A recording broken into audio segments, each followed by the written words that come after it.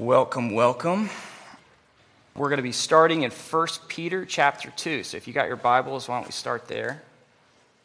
So put away all malice and all deceit and hypocrisy and envy and all slander.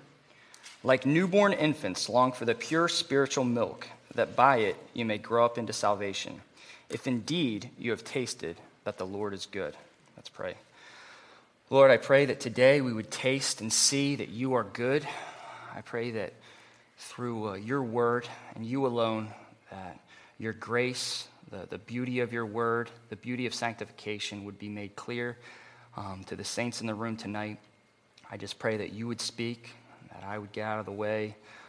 Lord, I pray that that this text would encourage and convict tonight. In Jesus' name, amen. All right.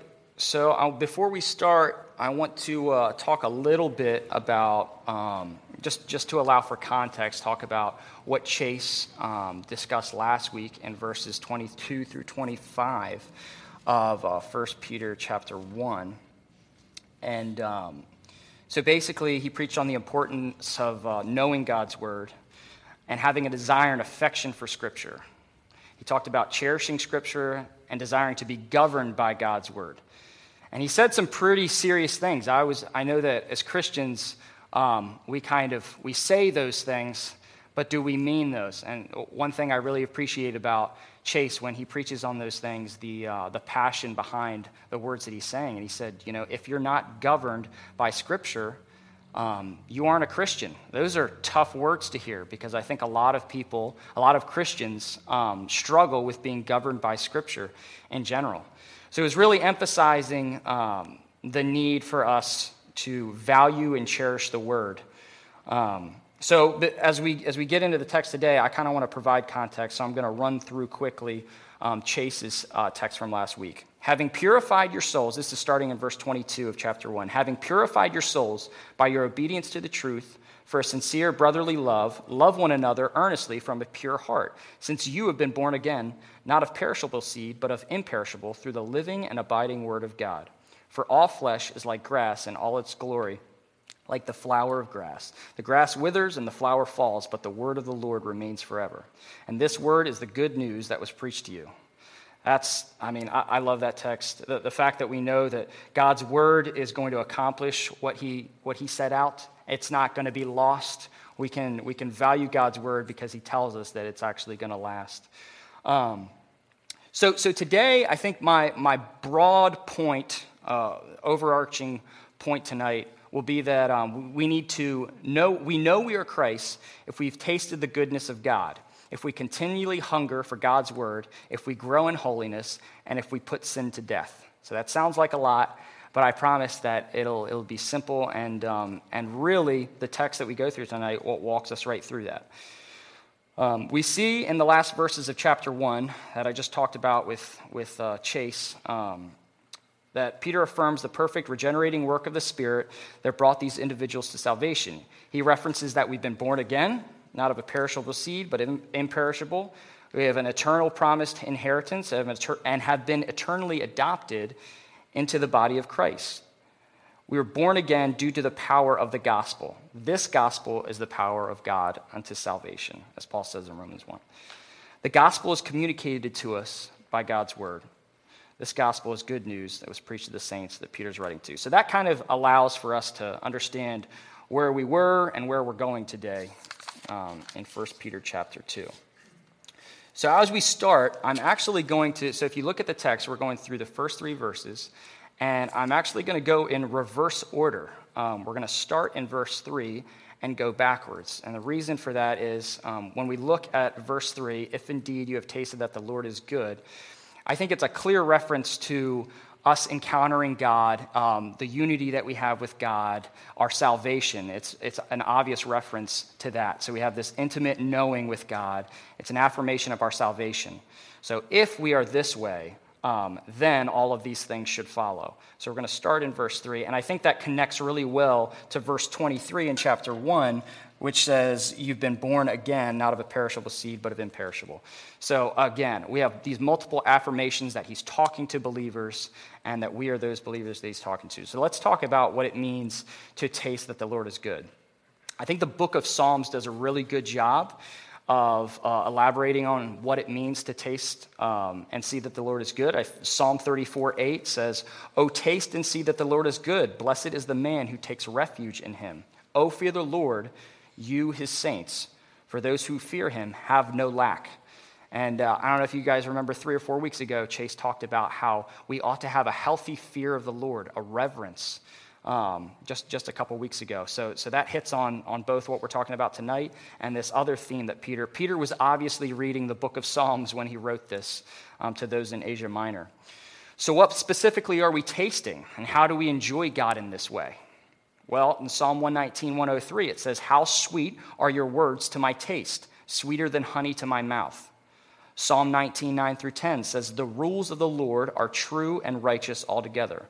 More to be desired are they than gold, even much fine gold, sweeter also than honey and drippings of the honeycomb." So there's this tasting of the rules. There's this affection, this desire for God's word and God's rules. How do we encounter God? How do we enjoy that? How do we taste what he's given us? We get it through the word.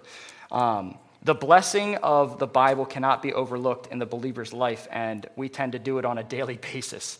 At least if you actually believe that this is the inspired word of God, then it shouldn't be collecting dust on your shelf. And I think that Chase hit that really well last week as well. Very, very convicting thought. So if you have tasted that the Lord is good, you have encountered God. You recognize that his rules are good.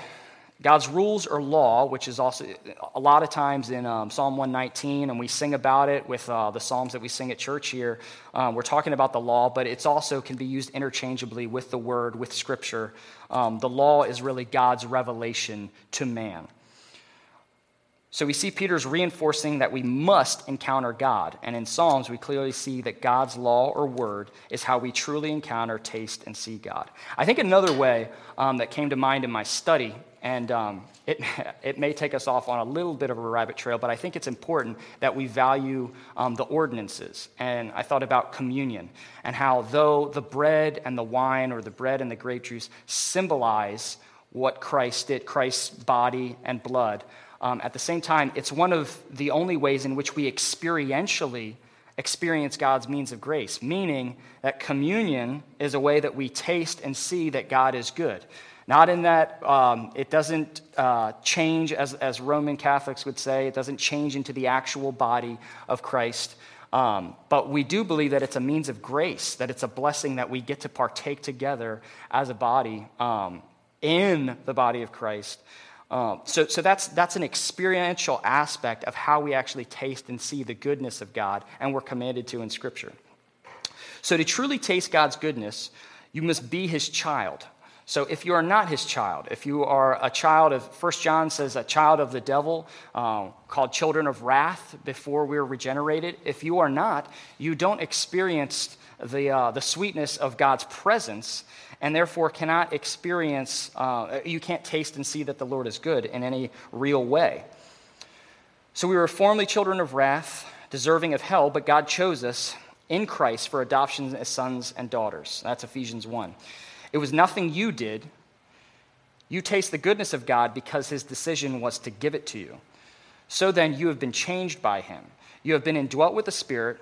You once loved your sin, now you love God's law. There has to be a shift in your life. You have to be able to recognize pre-regeneracy. And now oftentimes, if you're raised in the church as I was, that can be difficult, trying to determine, well, where was the exact moment? I don't think it's always necessary, but if we look at, say, a 40-year-old man is saved, he needs to be able to look at his previous 40 years not having Christ, and be able to look at his new desires now, the way that things have changed 180 degrees. There has to be that difference. That's why faith is always accompanied by repentance. There's this recognition of sin and the need to turn from it. And that's what happens when you're indwelt with the Holy Spirit. You will not keep on sinning, 1 John talks about. So you've been changed. Now you love God's law. That's a wild thing in itself, loving God's law, loving the precepts of God. I think that can be really difficult. A lot of churches, a lot of Christians, we really like to emphasize the grace of God but we don't talk about his law, his standards. And we find a lot of that. Even in the New Testament, we see plenty of examples of these leaders, these apostles, telling the churches of that time, hey, you need to turn from sin. You're sinning here and here and here, and this is what God has to say about that. So before, when we were unregenerate, we followed a strict diet of rebelliousness, but then we tasted and saw that the Lord was good. So there's that contrast between, there's going to be a lot of references to eating and food in my message today, because that's just what we're talking about. We talk about, later on, we're going to talk about the pure spiritual milk, tasting and seeing that the Lord is good. So there's this, beforehand, we were consuming all the things of the world that we thought gave us pleasure and fulfillment. And the emptiness that brought, obviously God uses in bringing us to himself. So this blessing of tasting the goodness of God is a direct reference to your rebirth, your regeneration, the giving of a new heart and new desires. We talked about that earlier. If you've tasted the goodness of God, you've experienced the grace-filled initiating work of the Holy Spirit. You're different than you once were. You were dead in sins, but are now alive in Christ. You have a new identity. That's something that's really important in the Christian life. We have to understand what our identity is. You have to, right from the very beginning, there has to be, like we talked about, that there's that shift, but there's that new identity, that putting on of Christ. And that cannot be, I think the miracle of salvation is that shift that the Holy Spirit gives us, those new desires, that new heart. And I think a lot of times people look for miraculous things outside of the miracle that's occurred within all of us as being believers. Let's not overlook that as Christians, the miracle, the first miracle that we encountered. Because you've been changed, you now desire a spiritual food.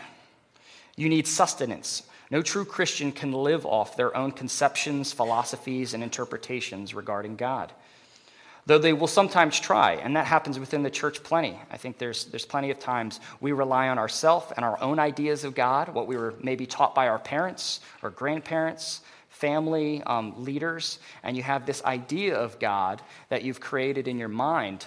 But have you gone to Scripture and heard what God has actually said about himself? So it will leave you malnourished when you do rely on yourself in those instances, when you do leave Scripture and seek philosophies and worldly wisdom. True spiritual food is God's word illuminated by the Holy Spirit working in us. I'm going to repeat that. So true spiritual food is God's word illuminated by the Holy Spirit working in us. So the only way anyone can read Scripture and they can, maybe grasp some nuggets here and there, maybe take it with them, but it doesn't affect you. It doesn't change you. It is not a means of grace that God uses if you're a child of wrath, if you have not been adopted into his family, if you haven't put your faith in Christ. So next I want to talk about spiritual nourishment. So we talked about verse 3, now we're going to go in reverse order back to verse 2. Like newborn infants long for pure spiritual milk, that by it you may grow up into salvation. So, if indeed we've tasted that the Lord is good, we will long for pure spiritual milk. Sometimes references to milk are not always positive in the New Testament. The type of milk referred to in Hebrews 5:12 through 14 shows that the immature believer needs milk, while the mature believer consumes solid food, doctrinal, deep doctrine, solid teaching. The mature believer is ready for that. The milk is a beginner-level teaching of the gospel in that instance in Hebrews. But here, what we're talking about is pure spiritual milk. So those two words before milk here kind of help to expose that it's much deeper and it's much more meaningful than the type of milk that we were talking about before. It's not a beginner-level teaching of the gospel. Peter's referencing the difference in that it points to the revelation of God. So basically, by using these two Greek terms, logikon, meaning in accordance with reality, and adalon, meaning uncontaminated, and these are the two words for pure and spiritual, we get a clear understanding that the milk is the perfect, pure revelation of God. It's uncontaminated and causes very real change in those who partake. Also, the last verses of the previous chapter, we see Peter emphasizing the enduring power of the Word of God. The grass withers, the flower fades, but the word of our Lord, stands forever. That is just before we get into this text here. So I believe that, there's obviously a story of covenant redemption talked all throughout Scripture, pointing to Christ. But I think that surrounding all of this, obviously all of Scripture points to Christ, but surrounding these verses, we see it's all couched in a need for the Word of God. And I think that it clearly points to this pure spiritual milk being the Word of God specifically. And maybe, and some people would interpret this as not just the Word of God, but even more deeply the gospel message, which I think, again, points back to Christ and that overarching covenant of redemption that was occurring in there. So in both ways, the Word of God is the story of Christ and our redemption. That is what Scripture gives us. And I think that's how we are to understand what this pure spiritual milk is. So then we should long for the Word. As Chase said last week, if God's Word doesn't govern you, you may not even be a Christian. I think that's really important that resonates with us.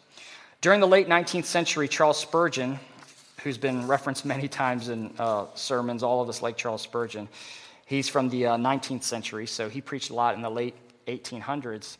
And he said he believed that most Christians read the newspaper more than they read the Bible.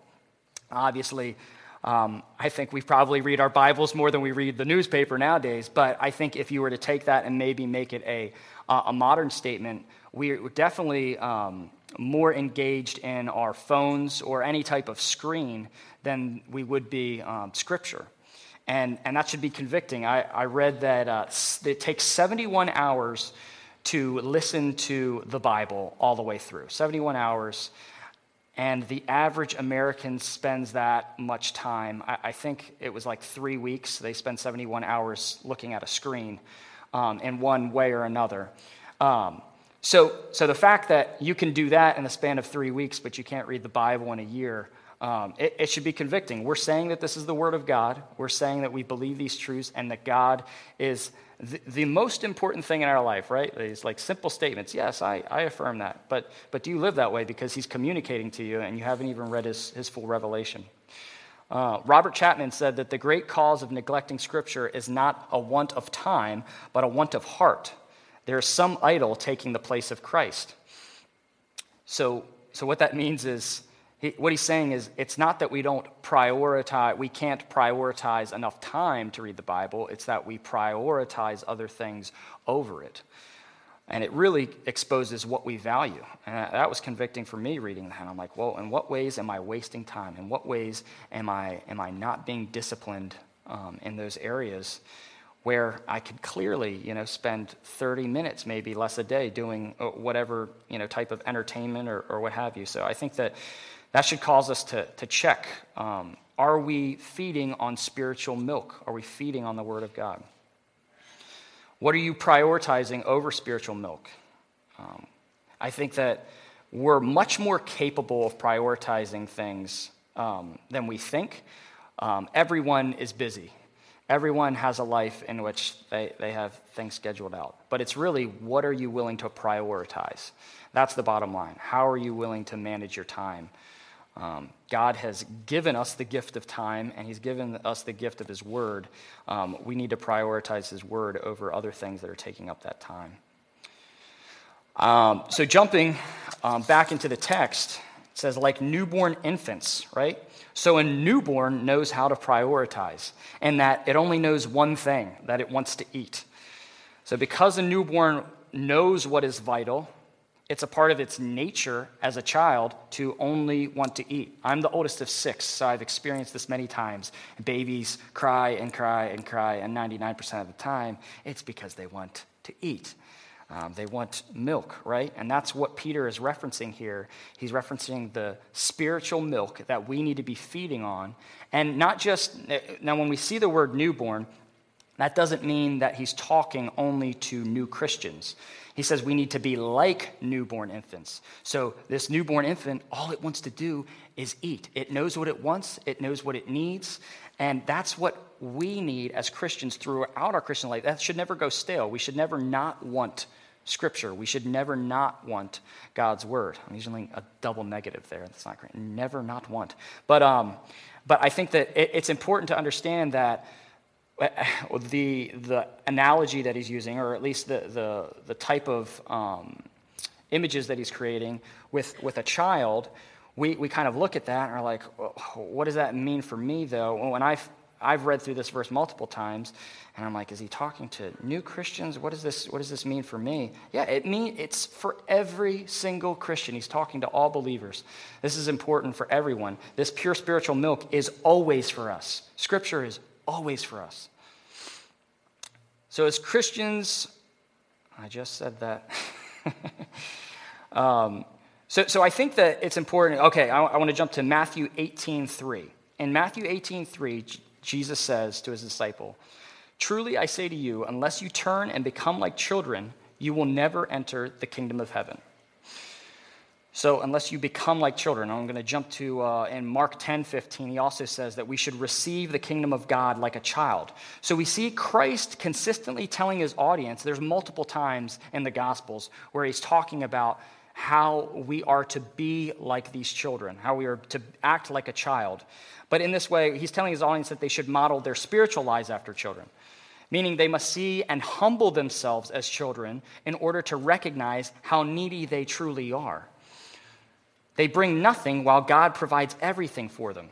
Just as a child is unable to properly provide for and nourish himself, so a believer must realize that they are unable in and of themselves to be spiritually provided for and nourished. You can't do it alone. We talked about that early. Worldly wisdom, your own philosophies, theology books, it's not going to do any good for you if you don't affirm what God clearly says in Scripture. You have to go there first. You have to feed on that first. So in the same way an infant child relies on their parent to provide nourishment, we look to the word of our Father. And as he has provided nourishment, even though he has provided nourishment, we ignore it. Inside the pages of Scripture is all the wisdom we need. 2 Timothy says, all Scripture is breathed out by God and profitable for teaching, for reproof, correction, training in righteousness, that the man of God may be complete, equipped for every good work. So this milk that the Father provided makes us equipped for every good work. That means all you need for life and godliness is in God's word. But we go to so many other things, don't we? We go to so many other things to educate ourselves, to deal with the world, to feel purpose. We create idols out of things that are good gifts of God. Things like family and food and relationships. We turn those into sins and idols because we value those things more than we value the Word of God. We don't let it regulate and govern our lives. So we talked about who we are and how we are to be nourished by the Word so that we can grow up in our salvation. So staying in verse 2, I want to talk about what it means to grow up into salvation. So it says, like newborn infants long for the pure spiritual milk. We talked about that by it you may grow up into salvation. To many, this sounds like salvation is a process. And people kind of cringe at the idea of salvation being a process. But I would say, yes, absolutely. Salvation is a process. Many people would say, but I thought that we're saved by grace through faith alone. A process of salvation sounds like gradually gaining some type of salvation that we might achieve further down the road. We're saved by faith alone, but not faith that is alone. So our justification is by faith alone, but it will always be followed up by sanctification. I think that a lot of times when we talk about this, people kind of cringe because that's exactly what Roman Catholics believe. They believe that you are sanctified. There is a process of cleansing that happens throughout your life, and then if you're good enough, then you can skip purgatory and jump on into heaven. But chances are you're going to have to go to purgatory and be purified a little bit more. So you never have that peace of salvation, of being justified by God. Whereas we understand as Protestants that we are saved by faith alone. So they have it reversed in that we are saved, we are justified initially. We are sanctified, which is growing in holiness, what God does in our life. And then we're glorified in heaven, living in eternity with the Father. So if we go back and look at our text, I think it clearly points to the salvific process of sanctification when it talks about growing up into salvation. I think that's a direct reference to our sanctification. So it's not that we are growing up into our justification, meaning being made right with God, but it is growing after we have been initially saved, regenerated, justified, that process of sanctification, of God making us holy in our Christian life. Philippians 2 tells us to work out our salvation with fear and trembling, for it is God who works in you both to will and to work for his good pleasure. So we have a responsibility to be obedient to the holy commands of God, but he is the one doing the work. He is sanctifying. He is making us holy. As Paul said in Corinthians, 1 Corinthians, I planted, Apollos watered, but God gives the growth. The beginning of 1 Peter, there's a reference to the Spirit sanctifying. I actually preached on that right at the very beginning. This is a guarantee. We can have certainty that if we've truly been born again, we will grow up in our salvation. We will be sanctified. We will be able to look back and see how God has grown us in holiness. As a Christian, can you look back a year ago and see how God has changed you, how God has sanctified you? If not, that should be a cause for concern. You should look at what possible sins have been inhibiting that, what ways you possibly may be grieving the Holy Spirit. So we have new affections and hate sin more as our sanctification grows. This growth in holiness will result in true and righteous obedience. And it's a sure sign that what is a sure sign that we're growing up in our salvation? Peter says that we will show that we're growing in our salvation by putting away all malice, deceit, hypocrisy, envy, and slander. And that is verse 1. Like I said, we're going backwards here. So this is the way in which we show our obedience. Our sanctification manifests itself, and that we are going to put these things away. So moving to verse 1. So put away all malice and all deceit and hypocrisy and envy and all slander. So we've learned thus far that because we've tasted that the Lord is good, we will have a continual hunger for God's word, which will then lead to our sanctification. So with this last verse, I want to talk about how our sanctification should manifest itself, what types of obedience we should desire, and I think Peter gives a clear idea of what that is. He says to put away these specific sins. We can see them right there in Scripture. I think we can all admit that we've been guilty of these sins at various times in our life. 1 John 1 says, the truth is not in us if we say we have not sinned. One of the great things about looking at Scripture is we get to see all the leaders, all the men that God used, these sinful human beings that he brought about all of this change. That should encourage us as believers within the church, that God uses broken vessels to glorify himself. So don't ever feel like your guiltiness or your previous sin keeps you from pursuing leadership, whether that be leadership as far as personal discipleship, teaching. There are important ways in which we should serve the body and serve the church, as Scripture prescribes. But we're not to identify with the sin, Scripture says. We're a new creation in Christ. We're to put those sins away. So we know that we've been guilty of these, but Peter's telling us, put away these sins. 1 Corinthians 6, I feel like it's a very clear text, and also it's one of those things that I find extremely encouraging when talking to other believers, because we get to look at each other and say, and such were some of you, and such were we. We can look at each other and say, we were this way. So in 1 Corinthians 6, 9 through 11, or do you not know, Paul says, or do you not know that the unrighteous will not inherit the kingdom of God? Do not be deceived, neither the sexually immoral, nor idolaters, nor adulterers, nor men who practice homosexuality, nor thieves, nor the greedy, nor drunkards, nor revilers, nor swindlers will inherit the kingdom of God. And such were some of you. That's amazing. But you were washed, you were sanctified, you were justified in the name of the Lord Jesus Christ and by the Spirit of our God. I mean, just that last verse 11 is such. It's a reminder for us as Christians that God's grace is so powerful when it comes to our previous lives, our previous sin, what we identified with, and that he can change that and give you new desires. What a miracle. How amazing. So this verse clearly points to the new identity of those in Corinth. They previously identified with their sins. They were known by these things. They were thieves, homosexuals, drunkards, and swindlers, but no longer. They were washed. They put away those sins, as we must put away our sin. We must kill it. Don't identify with it. We're not to identify as thieving Christians, as adulterous Christians, as idolatrous Christians, as gay Christians, as lying Christians. All of these sins that are outlined, we see clearly in Scripture.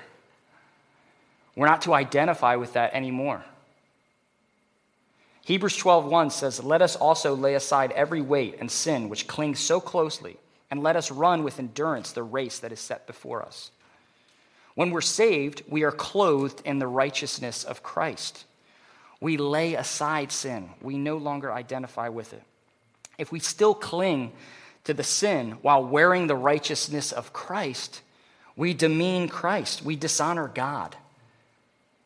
So you can't allow that sin to. I've even heard pastors talk about alcoholics. I'm an alcoholic. Well, how long have you been sober? 25 years.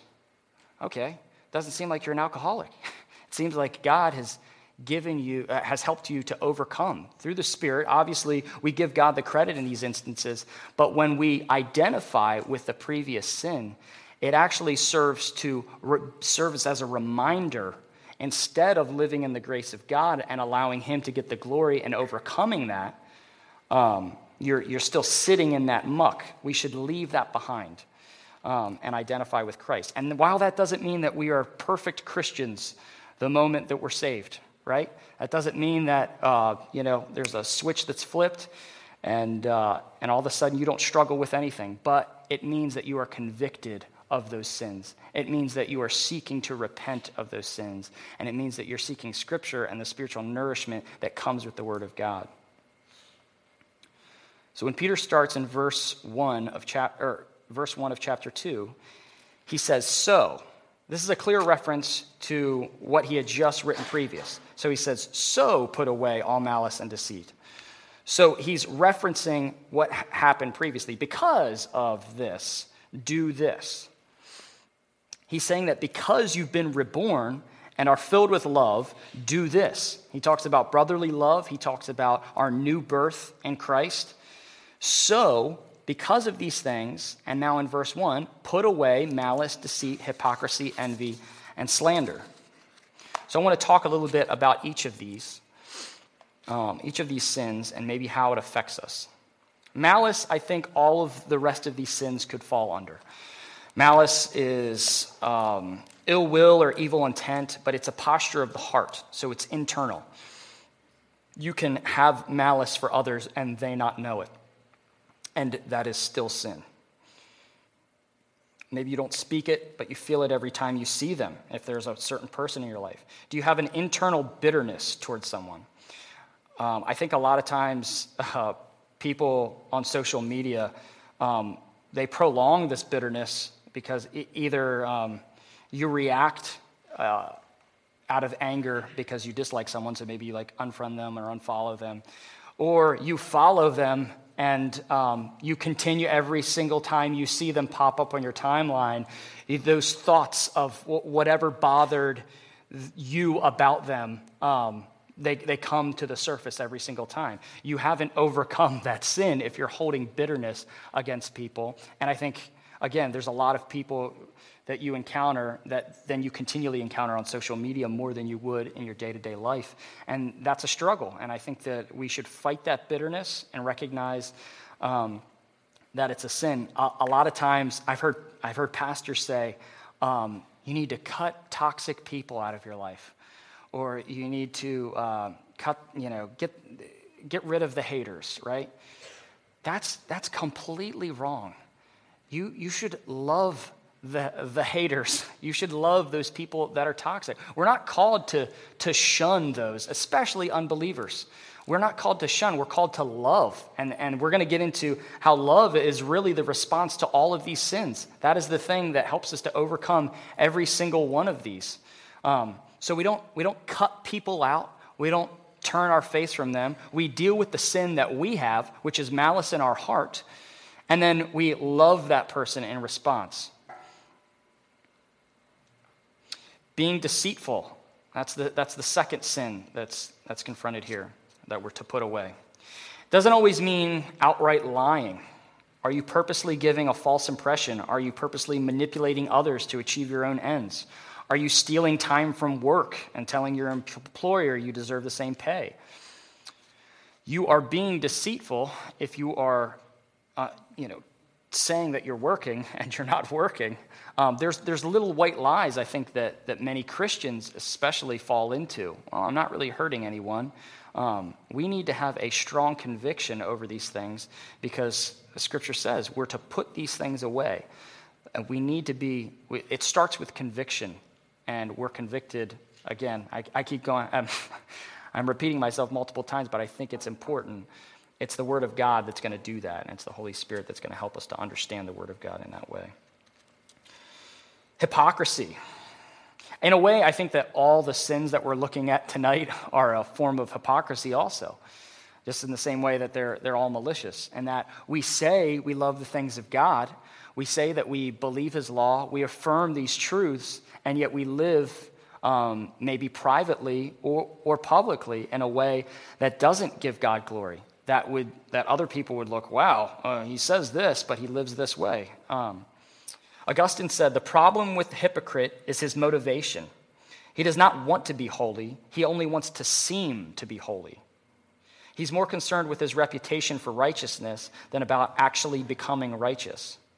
The approbation of men matters more to him than the approval of God. Wow, when I read that, I mean, that's so good, and it gets to the center. I mean, that's what the Pharisees were, right? They were appearing to be righteous, while all the while not believing in the coming Messiah, not believing that, not actually living and having those affections and desires that they were publicly professing and claiming. There wasn't a change of heart. So we have to have new desires, new affections. So do you seek to hide your sins in order to appear righteous? James clearly states that we're to confess our sins one to another. Are you doing that? Are you practicing what you preach? The truths we profess should result in a public, active obedience to God's word, but also our internal spiritual affection. That should change. We should be obedient in both word and deed. So moving on from hypocrisy, we have two more, envy and slander. Envy is desiring what others have. Why do you desire what others have? I think that, going back to social media, I think that social media is kind of a cesspool of envy because it's everyone just throwing up the best version of themselves or the best version of whatever they're doing so that others can go, wow, I want to do that. Or I wish I was doing that. I think that it can lead to those things. And maybe even result in a form of malice or anger by those who are looking on or by those who are keeping up with other people's social media because you want what that person wants. And they're obviously trying to create, they may be a hypocrite, and that they're creating a version of themselves that maybe isn't as accurate as social media would make it look like. So why, as a Christian, do you long after things? This is a huge question when it comes to envy. We are to be fulfilled in Christ. It says that all that we need for life and godliness is found in God's word. Like it's found in the gospel. It's found in what Christ has done for us. We should be fulfilled in these things, and yet we aren't. We are envious of what others have. You have a God who created the world, who has provided a way of salvation, who has saved you if you're a believer here, and you want the new car that, so-and-so posted or whatever people want online. You get the point. Christ is enough, but you're a hypocrite when you're filled with envy over what others have. Slander. This is the last sin that was mentioned by Peter. Slander results when malice, deceit, hypocrisy, and envy converge and are made manifest in order to attack others. So slander is a way in which you proactively attack others. All these other things, they can occur internally, while slander is really all of these things occurring and then you speaking out against people in a hateful way. You're hating your neighbor when you speak with malice against them, when you're deceitful with your words about them. You expose your own hypocrisy and envy when you slander those around you. So again, these sins all link up, and I think if you follow Peter's thought process, they really sync up and connect well in that if you're malicious, you're prone to deceit. If you're deceitful, you will often be a hypocrite. If you're a hypocrite, you will tend to have envy towards others, and that results in slanderous words. I think it gets lost. Slander is any kind of speech that is hateful towards another. We need to take that seriously in all areas as Christians. We aren't a part of a club and we just hate on everyone that isn't a part of our club, right? We're called to love the world. We have to be an example. While some of the truths of Scripture can be offensive to the world, we obviously have to hold to what God says, but we have to love those who maybe don't understand this yet, who maybe God is still working on, who God hasn't changed yet. We need to be patient. We need to be compassionate and loving. And that's really the answer to all of these is love. How do we put these sins away? We're to love others with a brotherly love, as verse 22 of chapter 1 says. We need to exhibit care for believers and unbelievers alike. So how do we exhibit care for believers? We edify, we disciple, we meet together, we hold each other accountable.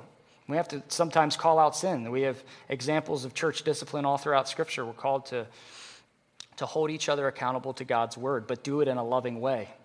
To do it in a way that is, there has to be a sincerity behind the words that we say. There has to be a care. We must also drink deeply of the pure spiritual milk which God has provided, as verse 2 of our text said tonight. We ought to read the word, as I've said 100 times. We must taste the goodness of God through his word and work hard to acquire a stronger desire for it. Maybe you don't have a strong desire to read the word. Work at that. Build up, there was, this may not be a great analogy, but there were certain foods that I disliked as a child, and then as I ate them more, you start to build a desire for that thing that you never liked before. And well, obviously that's some type of biological process that has happened in my life. The Holy Spirit is the thing that gives us new desires and changes us and gives us new affections. And I would just say, persevere. If you're really having a tough time with Scripture, persevere. Read smaller chunks. Read a line and just meditate on that. That was another thing I wanted to talk about. Meditation on God's Word is really important. We're constantly stimulated. It's hard to sit and listen to a person speak for a while sometimes. But it's even harder when you have a phone that's constantly taking away your attention. And to sit down and read Scripture is tough enough, but to meditate on what you just read, it can be even more difficult. So meditation, meaning quiet time where you think on God's Word, where you soak in it, you allow it to resonate. A lot of people have actually said that, I know a lot of people like to read early in the morning. I like to read at night, and I've heard that if you read Scripture at night, it actually helps retention because you have that time of quiet where nothing is going on and you're laying in your bed after you've read. And meditation is the same type thing. So if you're reading in the morning, allow for 5 minutes to really think about those things and then do it throughout the day. That's a practical way for us to remember Scripture and to know it. So I can plow through 6 chapters in the morning and go on with my day, but if I hadn't meditated on any of it, if I haven't retained any of it, then it's just like if I read a novel and it was a great story. So we want to be retaining what God has given us. So in closing, I want to encourage you that if you've fallen into these sins, allow the sweetness of God's word and conviction of the Holy Spirit to bring you to repentance, that you may be fully satisfied and nourished in Christ. And if you're not a believer, know that through faith in Christ, you too can taste the goodness of God, overcome sin, and experience eternal glory. Let's pray. Lord, I thank you for your scripture. I thank you for how it convicts. I pray that anything that was said tonight that convicted us, I pray that we would meditate on those things, that we would think on that, and then that we would go to scripture to confirm that it is your word, that this is truly what you say. God, I just pray that with grace and compassion and love, we would deal with others, that we would be humbled by our sin, and that we would recognize that we have to repent, we have to turn. If we have a desire for you, if we say we identify with you, identify with Christ, then we must live a life where we put away sin and love your word. I pray that you would help us to be nourished this week by your word. You would help us to think on these things and pray with a diligence that you would change our hearts. In Jesus' name, amen.